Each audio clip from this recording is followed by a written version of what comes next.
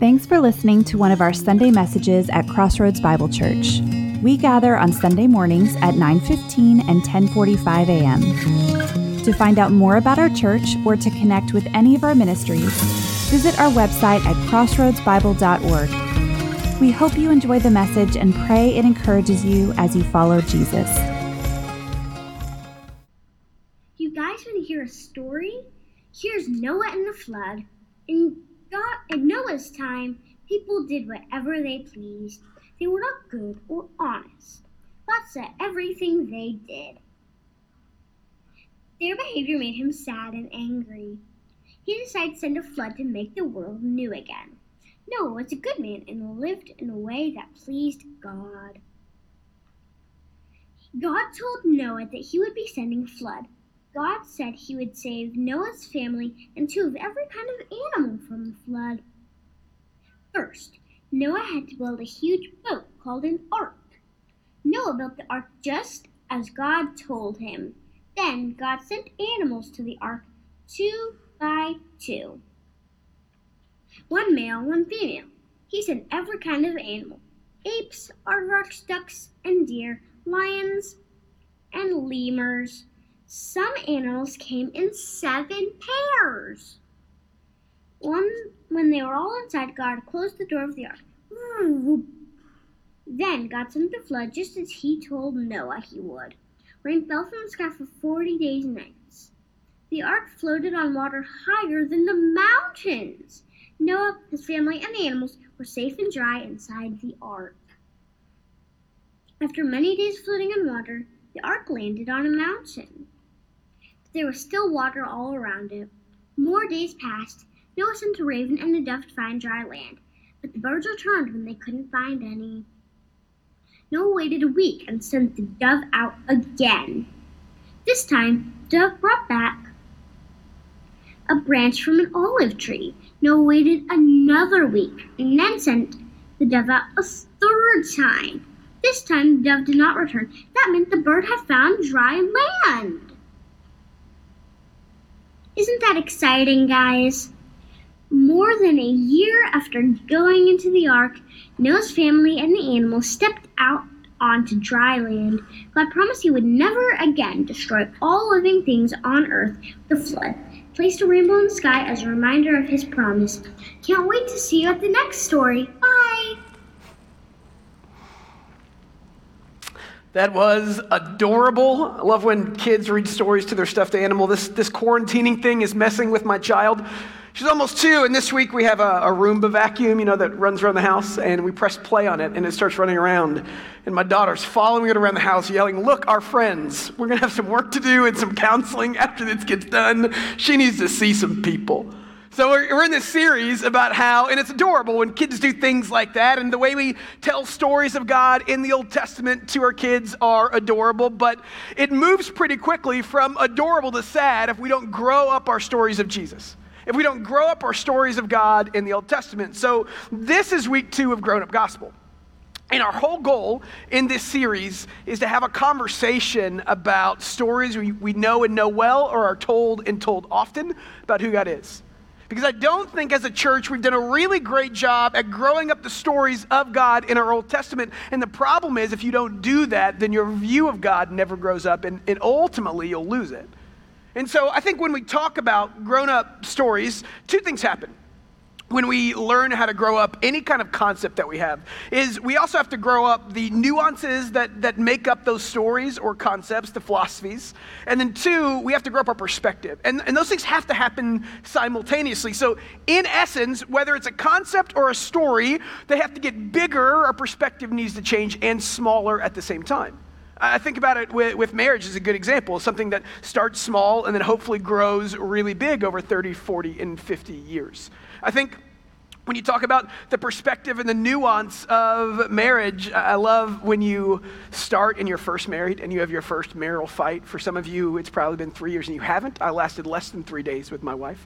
And when you first have that fight, it feels like, oh my goodness, is this going to be the rest of our marriage? And you learn over time that no, it's not going to be the rest of your marriage. And you learn nuance in the middle of conflict, right? You learn how to have conflict well in a marriage. You learn what to say and what not to say. You learn what are trigger words and what aren't trigger words. You get better at the nuances of conflict. But also, you learn that one fight isn't indicative of the rest of your life. When I do premarital counseling, one thing I say is, hey, you've heard it said, don't let the sun go down on your anger. Stop that, let it go down. Sometimes a good night's sleep is the best thing for your marriage because there is a tomorrow. Let's not act like there's not one, you know? And so it's this idea that as we grow up our concepts of things, of stories, and ultimately of God, because that's what the stories in the Bible tell us, is who God is, we have to grow up our view of the nuances and our view of its perspective.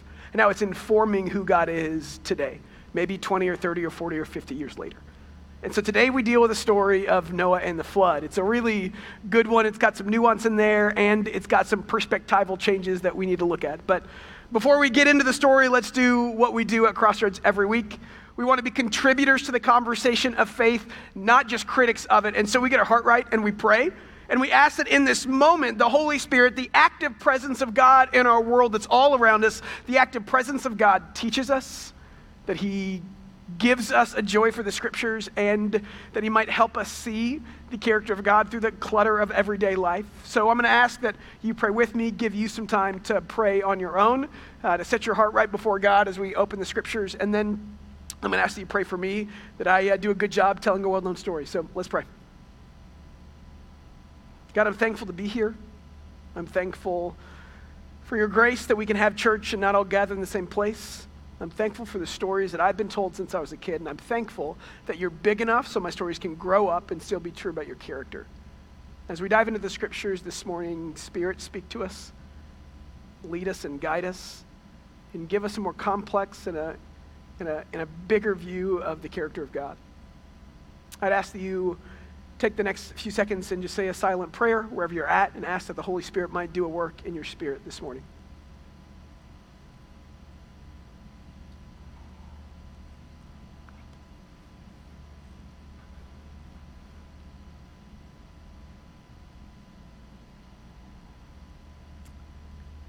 I also ask you to pray for me, that I might do a good job today teaching the scriptures and hopefully helping us see God in some different perspectives.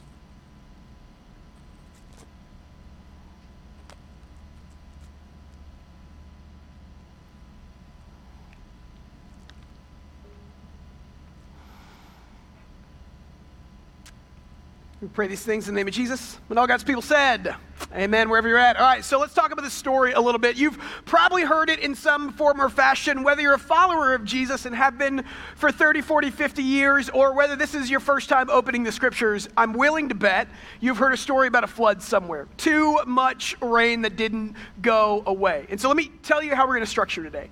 It's found in 3 chapters, 3.5 in Genesis 6, 7, 8, and the beginning of 9. And we're not going to walk through all the texts because we'd be here till next Tuesday, and nobody's got time for that. So what I want to do is look at the story, and as we look at it, I want to pick out 3 different points of nuance that sometimes we overlook when we tell the story. And then I want to look at 3 different things that reset our perspective on what this story is telling us about the character of God. So the story kicks off in Genesis 6, and in verse 5, this is what the Bible says. It says, the Lord saw that the wickedness of humankind had become great on earth. Every inclination of the thoughts of their minds was only evil all the time. It's setting the stage for God's action. And it goes beyond probably what we can fathom of how depraved humanity was. There's a show that I watched years ago with my wife that I really like called Parks and Rec. You might have seen it. And one of the greatest characters written for TV is Ron Swanson, okay? He is just like this meat-loving, unabashed guy. And there's a scene that's kind of famous and gone viral. And I thought about it when I thought about this. He's at a diner. And he says to the waiter at a diner, he says, give me all the bacon and eggs that you have, right? And the waiter says, okay, I will. And he says, stop it, wait. He said, I feel like you heard me say, give me a lot of bacon and eggs. He said, what I said was, give me all the bacon and eggs that you have. And right there is the intricacy in our text. And what I mean by that is we read this and we think, man, yeah, they probably lied a lot. They probably stole a lot. They probably killed each other. They probably beat each other. They probably did the things that we would ascribe to not good things or sin as the Bible calls it. But the Bible goes farther into saying that they just did bad things. It said literally they took pleasure in only the pain of others all the time. We even see it from Noah's dad. He's found in Genesis 5. Lamech tells a story about how violent he is. So Cain, which is Abel's brother, which is the son of Adam and Eve, Cain killed his brother. It's the first murder in the Bible. And God says, you got to go. You can't stay in this place. And Cain says, but if I'm a murderer and everybody knows it, then everyone's going to want to kill me. And God said, I won't let that happen. If somebody kills you, I'll bring retribution 7 times over on the head of that person. It's a way of protection so God's people could continue to grow and have second chances. So Lamech, a few generations later, actually picks up on that, and somebody tried to wound him, and he actually looks at his whole family and says, you know that God promised retribution 7-fold on Cain. This is Genesis 5. He says, I'm going to bring it 77 times fold onto anybody that tries to hurt me. And it's not a literal 77. He's saying there that I'm going to bring infinite pain onto anybody who causes me pain. And he's celebrating it. It's a proclamation about what his family is all about. When the Bible says that they were corrupt in every inclination of the thoughts of their minds was only evil all the time, it is way different than when we look around and we say our culture is depraved. It's way different than when we say, yeah, we have some redeeming values, but we lie a lot, or we cheat too much, or we have too much violence, and we do, or there is racial inequality. All of those things, it is not to the level that it was in this text. Goes on to say in verse 11, the earth was corrupt in God's sight, and the earth was filled with violence. One commentator says the corruption has led to violence, for badness always leads to cruelty in one form or another. A life that is wrong with God necessarily becomes wrong with its fellows. And this is an overarching principle of the Bible that God is laying down in this text. Basically, if you choose a life without God, you get life without God, in all of his influences and all of his goodness and all of his love. And if you choose a life with God, then you get life with God and all of his influences and all of his benefits, his blessings, and his love and his grace. At this point in the text, God's looking at the culture and saying, they don't even think good things ever anymore. And the only good things they ascribe to are bad things for others. It is so far gone. And if you're going to understand the rest of the story, you have to understand the depth of their despair. And so in the middle of the depth of their despair, we see a righteous man who's waiting on God. So when we tell the story, we say the earth was bad, and we don't attribute it to a more bad version than what we're living in now. We just say the earth is bad, and then God acted, and there's this guy named Noah, and then you can sing the song, but it's 40 days and 40 nights is how long the flood lasted. And if we don't grow up our version of what that is, we miss some of the nuance of what God is doing. We question God even in the here and now. Because let me give you a couple other numbers that are beyond just 40. Let's start with 100.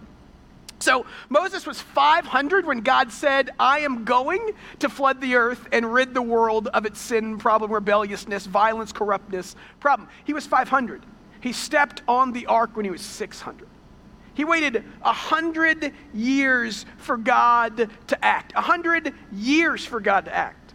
A few months ago, one of our pastors, Nick, did a sermon on waiting and why we don't like it. He waited 100 years for God to fulfill his promise. Because oftentimes his promises don't get fulfilled in the here and now, then we think they never will. And that's not what God says in the scriptures. It's not the story of Noah. It wasn't, I'm going to flood the earth. Here come some smiling animals walking on an ark. Let's go saddle up. That wasn't how this happened.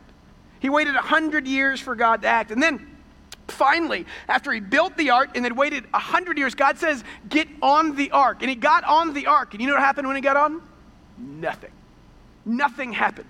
For 7 days, they got on the ark and they waited and nothing happened. They just sat there. How infuriating would that be? How many times would you think I missed it or I messed it up or God clearly isn't doing what he said he was going to do? It's kind of like when you're at a grocery store. I was at one this week, and this person got in their car and turned on their car, and they're signaling to me that they're promising me that they're leaving. They're leaving the parking lot, and then they just don't. And they sit there, and they wait, and I'm thinking, well, I'm already kind of pot committed. I've been here for like 2 minutes. They got to go now. And with every passing minute, I get very frustrated. I'm sure you don't, right? It's that idea that they're in position, they're doing what they're supposed to do, they're waiting on God. They've already waited 100 years, and now 7 more days go, and nothing's happening. But let me give you one more number, 371. So it wasn't just 40 days and 40 nights. They were on that ark for 371 days. It rained for 40 and 40, right? And then the waters kept increasing for another 150, the scriptures say. And then they decreased for 150. And then they waited 7 more days. And then they finally got to get off the ark. Could you imagine living on an ark with your family and a bunch of animals? And after 371 days, you can have a discussion on what's worse. And you're in this ark, and all the smells come with all the animals and all the people without showers. You can fill in the blanks there and use your creative imagination. But they waited for 371 days, and most of it, no water was falling from the sky, just waiting on God. And sometimes when we tell these stories, we forget the nuance of waiting. We tell a story because it's the next page or the next chapter in our Bible that it happened just as quickly as you can turn the page, and that's not how God was working here. And why that matters is because oftentimes in the middle of waiting, we question God's goodness. But I'd say that mature followers of Jesus look at waiting in another light. Because I think what God said in Genesis 1 and 2 and 3, he alludes to this. In Genesis 6, in the first part, he alludes to it, that God's going to wait and hopefully people will turn back to him. That's the story of the Old Testament and here and now, and then they don't. And here's one thing we like. There's a verse that says, God's talking about himself, and he says, I am God. He says it throughout the Old Testament. He says, I am slow to anger. I'm abounding in love and faithfulness. We love the waitingness of God when he's waiting on us. We can't stand it when we are waiting on others and God to act. When the waiting of others comes at our expense, we get really, really impatient. But what if the waiting on others is God's grace to them? It's how they see the goodness of God. And so what we see when we look at the story of Adam is that God started and it was good, and by the time it got to Noah, it was so depraved, 10 generations later, that there wasn't a lot to save. And Noah waited, and he waited, and he waited. We think Noah was a happy, I'm going to build an ark, nothing's going to go wrong, and these smiling animals came on the ark right away, but waiting on God in a godless culture has never, ever, ever been easy, and it won't continue to be. Because what Noah's doing is he's waiting with, and this is, I think, one of the third points, he's waiting with obedience. That's what we do in the middle of the waiting. We wait with an obedience that's monotonous and laborious and consistent, and that's really, really difficult. Look at Genesis 6:8. It says, this is the account of Noah. This is how it describes Noah. It says, Noah was a godly man. He was blameless among his contemporaries. It says that he walked with God. That idea of walking with God there in the Hebrew literally is an idiom for living in close proximity to, like wherever God went and wanted to go, Noah went and wanted to go. In undergrad, I had, I think, 6 or 7 different roommates because everybody wanted to live in the awesomeness that was me, is what I tell myself. It was probably the opposite of that. And I had this one guy who was my first roommate, a guy named Moses. I was meant to be a pastor from the get-go, everybody. So my roommate was Moses, and we stopped being roommates after the first semester. But everywhere that we moved after that, on the same floor, we did 3 or 4 different rooms, we lived next to each other, right? It's kind of the same idea, is that you follow alongside of wherever they're going. That's what it means when he says he walked with God. It's a daily proposition, and you know that he did because Noah was called to build an ark. The ark was 450 feet long. It was 75 feet wide. It was 45 feet tall, 4.5-story building. It had 3 decks and over 100,000 square feet of deck space. There were over 1 million cubic feet of total space in it, the capacity of approximately 860 railroad boxcars, and the capacity of almost 14,000 gross tons, and Noah built it by himself. Or if he's a good father like mine, he made his kids do it too, because that's the price of being part of the family, right? And so what Noah did was he took years. Most scholars would say somewhere between 50 and 80-ish years to build this thing, day by day, hour by hour. The ark didn't just show up. You know how long that takes? And then when you add into it that most scholars would tell you that at this point in the created world, you know what hadn't happened yet? Rain. There's a canopy theory that we're not going to get into, but there's a canopy theory that God had surrounded the earth with a ton of water and made vegetation grow and made a really fantastic living environment. It's why they lived so much longer than we do now, and that's where all the water came from. But essentially, at that point, there hadn't been rain yet, and Noah's running around building an ark saying, guys, it's going to rain. And they're saying, now what? Think about that. Think about the kind of obedience it takes to believe something you can't see. And that's what the Bible says faith is. In Hebrews 11, faith shows the reality of what we hope for, the evidence of things we can't see. That's what Jesus did when he walked and talked about things they didn't value in the first century. That's what Jesus did when he said, hey, we're going to live with meekness and not power. We're going to live into forgiveness and not revenge. He says we are going to live into a world where the currency is different but better. We're going to live into a world of rescue and reconciliation and hope. And so what we see in the story of Noah, what we see in the nuance is the utter depravity of life without God, the beauty of God's grace in the waiting, and the nature of obedience, the monotonous nature of it that leads to life. What we see in the nuance of the story of Noah is in a broken world, we wait on a gracious God. And we wait on a gracious God with obedience, asking, living into the world that he's promised, that he's creating, that he is going to one day build. It's really important to see the beauty of the nuance. But here's just a caveat, because I love good nuance, but sometimes as Christians, we tend to focus on the things that are good but not ultimate. I'm going to be careful about how I say this. And so we're going to sit here all day long and have conversations on the logistics of the ark. Could it float? Could it not float? How many people could it hold? Realistically, how did the lion not kill the lamb in the middle of the ark? It probably got hungry. How do you fit all that food? Where do you go to the bathroom? All these questions you have about how life could exist for 371 days on an ark. I was doing some reading this week and I came across a study. It's a group of master's students in the Department of Physics and Astronomy from Leicester University, and I'll just quote what one student said. They said, using the dimensions of the ark and the density of the water, we were able to calculate its buoyancy force, which, according to the Archimedes principle, is equal to the weight of the volume of the fluid of the object that it displaces. This meant we were then able to estimate the total mass the ark could support before the gravitational weight would overcome the buoyancy force causing the ark to sink. Now, I went to Moody Bible Institute, super strong in science. I'm not going to unpack that for you right now. I could, okay? But basically what they came down to at the end of it was, I couldn't, by the way. What they came down to was that they could realistically, the ark that's outlined in the scriptures could hold 70,000 animals. That's a lot. So we could have conversations all day long on the science behind it, where the water came from, what happened, could plant life actually exist under, did the fish go? I mean, really fill in the blank. And those are fine and good conversations, but sometimes I think those conversations miss the forest through the trees. When we look at the nuance, it tells us about who we are. It tells us about some enduring principles about how we interact in God's world. It tells us about how we share some of the qualities of the people that we see in the scriptures and what we need to do about it. But ultimately, if we just stay with the nuance, we miss the big picture of what God is doing. Because the scriptures tell a story. We say this almost every week. The scriptures tell a story of a good God redeeming his people. And so if we don't back up and look at this story from a 30,000-foot view, then sometimes we miss the hard things that are there that cause us to grow up our faith in the first place. So what I want to do is back up and look at three things that we see if we look at the bigger picture.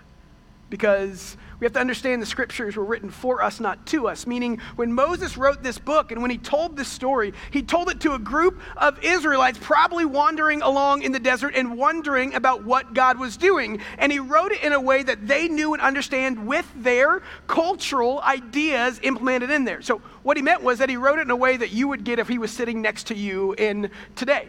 He would sit there and say, hey, I'm going to write in a certain way where you pick up things that might be harder for us to pick up because it's been a few thousand years.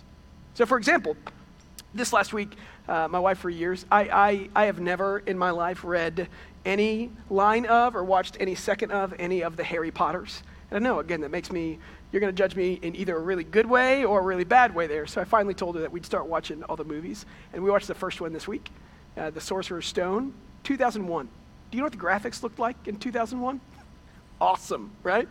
So the point there is, in 2001, because that was made for them then, it was to them then. In 2001, you watched that and were blown away by. I watch it now and I miss that. I miss the captivation that it probably had when it first came out and my wife watched it back in the day. So what we want to do is look at this from the perspective of the people it was written to and say, okay, what are we missing that we need to see that helps us grow it up? And the first thing we have to understand about that culture is that there were flood myths everywhere. Conservatively estimate, they say there's probably around 260 ancient flood mythologies, from the Babylonians to the Sumerians to the Assyrians. They all have these different stories of a god in some place flooding the earth to rid the earth of wrong things. And so when Moses writes this, he understands that all these other people he's writing to knew about all these other flood stories. One author says the notion of a flood story seems almost to be a universal feature of the human human imagination. That's how prevalent it was. This wasn't the first time that these people had probably heard a flood narrative when they read it. And so what we see as we back out and we compare the perspectival shift between the original flood story in Noah and all the other ones that cultures came up with, we see a different God. And so the first thing we see, if you actually look at it and you back it out, the way this story is written in a certain structure that tells us about who God is in the middle of his creation. So if you track it down and you really back up, it's a chiastic structure. We talked about it last week, which means basically it has a pattern that repeats itself. So 1, 2, 3, 4, 5, 5, 4, 3, 2, 1, and it backs itself down. And it does that with the numbers that we looked at. So it starts with 7 days when they get on the ark. And then there's 40 days of rain. And then there's 150 days of the water increasing. And then it starts backing back down. You get 150 again as the waters decrease. You get 40 days of waiting. And then finally you get 7 days as they waited for the dove to come back and they can walk off. You have this chiastic structure. What's really important, if you understand the context and you read it like a Jewish person would, right in the middle of that, in the very middle, when it goes from 5 to 5 again and backs that down, is Genesis 8, verse 1. And Genesis 8, verse 1 says this. It says, "But God remembered Noah and all the wind and the domestic animals that were with him in the ark. God caused a wind to blow over the earth, and the waters receded." Right in the middle. And this is why they write like that, is because that was the point of the story. That was the highlighted point. And if you read it and you understood the structure, you would have seen it too. That right in the middle of this story, we have a story about the centrality of God in the story and not the centrality of humanity. And that was juxtaposed to other A&E, other ancient Near East mythologies of floods. Because in those stories, what you'd have is there's a Babylonian one where basically anybody that survived the flood was almost immortal. It was more a story about the immortality of man than the centrality of God. And what God's doing in this story is he's saying, hey, this story is about me. The central purpose of creation is me. The purpose of creation is not people, because when the people are the central purpose of creation, look what happens. Read the first 5 chapters in Genesis. It can't hold up under the weight of the authority needed. And so the biblical writer is telling us from how he told the story that this story is one about God all the time. That's why it says in Genesis 6, it says that Noah found favor in God's sight. That word favor is grace. And what that means is that God's bestowing something on Noah that only God could give that Noah didn't deserve. Literally, there's a wordplay in the Hebrew, the first 2 consonants of Noah's name. If you flip those and go backwards, that's grace, the first 2 consonants of grace in the Hebrew. So the whole story there is not about the merit of man, but about the centrality of and the grace of God in the story of redemption. That would have been way different than what they knew and what they heard. So one, you see as you back the lens out, the centrality of God in the purposes of creation. And then 2, what you see as you read it is really you pick up on all these notes from Genesis 1. So if you're reading the scriptures, and there wasn't chapters and verses then. It was just a story that was written. Sometimes we miss that because we stop down on chapters and verses, and that's great, but we miss the big picture perspective. And so when you're reading Genesis 6, 7, and 8, you naturally would think, man, that's the same language that God used in Genesis 1. So let me read a couple of those things to you. Genesis 1 starts like this. "In the beginning, God created the heavens and the earth. Now the earth was without shape and empty, and darkness was over the surface of the watery deep, but the Spirit of God was moving on the surface of the water." In Genesis 6, it says this, "In the 600th year of Noah's life, in the 2nd month, on the 17th day, on that day all the fountains of the great deep burst open, and the floodgates of the heavens were open. The waters completely covered the earth, and the ark floated on the surface of the waters." We see parallel perspectives in how God is working in his creation in Genesis 1 and then in Genesis 6 as he's recreating. You see this again in how the writer talks about Adam and how he talks about Noah, how he talks about creation. In Genesis 1, he said, "God let the lands produce vegetation, plants yielding seeds, and trees on the land bearing fruit with seed in it, according to their kinds, and it was so." The land produced vegetation, plants yielding seeds according to their kinds, and trees bearing fruit with seed in it according to their kinds. God saw that it was good. God said, "Let the land produce living creatures according to their kinds, cattle, creeping things, and wild animals, each according to its kind, and it was good." You see this repeated pattern. And then in Genesis 6, this is what God says to Noah. about the animals coming into the ark. They entered along with every living creature after its kind, every animal after its kind, every creeping thing that creeps on the earth after its kind, and every bird after its kind, everything with wings. Pair of creatures that had the breath of life in them came to Noah. We see a retelling of the Edenic story, of the creation story, of the responsibility of Noah and Adam, of Adam and Noah to reign and rule over God's good creation, to save it, to show who God was. You even see it when it comes to how they're supposed to deal with the animals. Genesis 1. God formed out of the ground every living animal of the field and every bird of the air. He brought them to the man, to Adam, to see what he would name them. And whatever the man called each living creature, it was his name. Naming something was an authoritative process. It means that you had authority over that person. That's why I get to name my daughter until she's 17 and realizes I can't do anything. This is what it says in Genesis 6. He says to Noah, you must bring into the ark 2 of every living creatures from all flesh, male and female, to keep them alive with you. You take responsibility for them as you rule over them. It says in verse 20, of all the birds and their kinds, the cattle and their kinds, of every creeping thing, and all the things of the ground after its kind, 2 of every thing will come to you, and you will keep it alive. And then finally, you see it as the promise of God going forward. In Genesis 1, God says in verse 28, here's my promise to you, here's my covenant with you. God blessed creation and said, be fruitful and multiply, fill the earth and subdue it. After Noah walks with his family on dry ground, and they pray to God. He says in chapter 9, verse 1, God blessed Noah and said to him, be fruitful and multiply, fill the earth. What you see is a retelling of the Edenic story. What you see is a story all about redemption, which is different than what you would have seen in most of the A&E stories of that time. They were about the wrath of God in the middle of a humankind that was pretty much just seen as annoying. What you see in the story of the Bible is it operates from a place of grace that leads to redemption. It doesn't ultimately end in destruction. Because in cultures where wrath was celebrated, wrath was the key point of the story. In this story, God is telling his people, I'm creating again just like I did before. There's a second chance and there's hope. That's my character, that's who I am.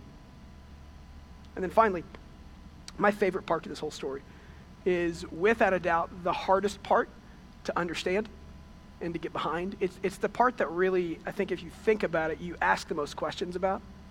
So we tell stories about Noah and the animals, and we have these fun picture books, like I said, with smiling animals hopping on the ark. And we tell this story to our kids before they go to bed and paint murals of it on their walls. But at the end of the day, this is a story about mass genocide and about an abundant loss of life. In Genesis 7, let me just read to you what God's saying. He says, and all living things that moved on the earth died, including the birds, domestic animals, wild animals, all living creatures that swarmed over the earth, and all humankind. Everything on dry land that had breath, that had the breath of life in its nostrils, died. So the Lord destroyed every living thing that was on the surface of the ground, including people, animals, creatures that creep along the ground, the birds of the sky. They were wiped off the earth. Only Noah and those who were with them in the ark survived. If we're going to grow up our faith, we have to ask tough questions about what God is doing. And the story just tells me that God killed all the people in the earth. And that begs the question of, how is God good, if we're honest? That begs the question of, why would God do this? But here's what you have to understand is, again, when you compare it to the other mythologies, one of the most famous one is a Mesopotamian flood story, Trahasis. And in that there's a god, and his name is Enlil. And Enlil was so annoyed, literally, with humanity because, and this is what the story says, because humanity kept growing and kept accomplishing things and got so loud that it disturbed his sleep. So they tell the story of this God that is annoyed by humanity, not overjoyed by humanity, that's annoyed by humanity. And for 1,200 years, he sends plagues and famine in rotating circles to get rid of the problem. And then he finally couldn't, and so he just wipes them all out, and he's happy about it.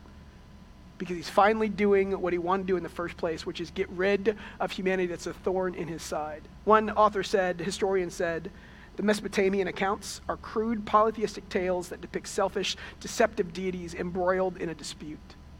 Here's what you have to look at and ask. Is this story telling the story of a God that's different than that? This is what Genesis says. My favorite verse in this whole thing. In verse 6, it says, right in verse 5, that everything was so depraved, that they only took pleasure in depraved things all the time. And then it's followed by saying this, the Lord was sorry that he made man on the earth, and he was grieved in his heart.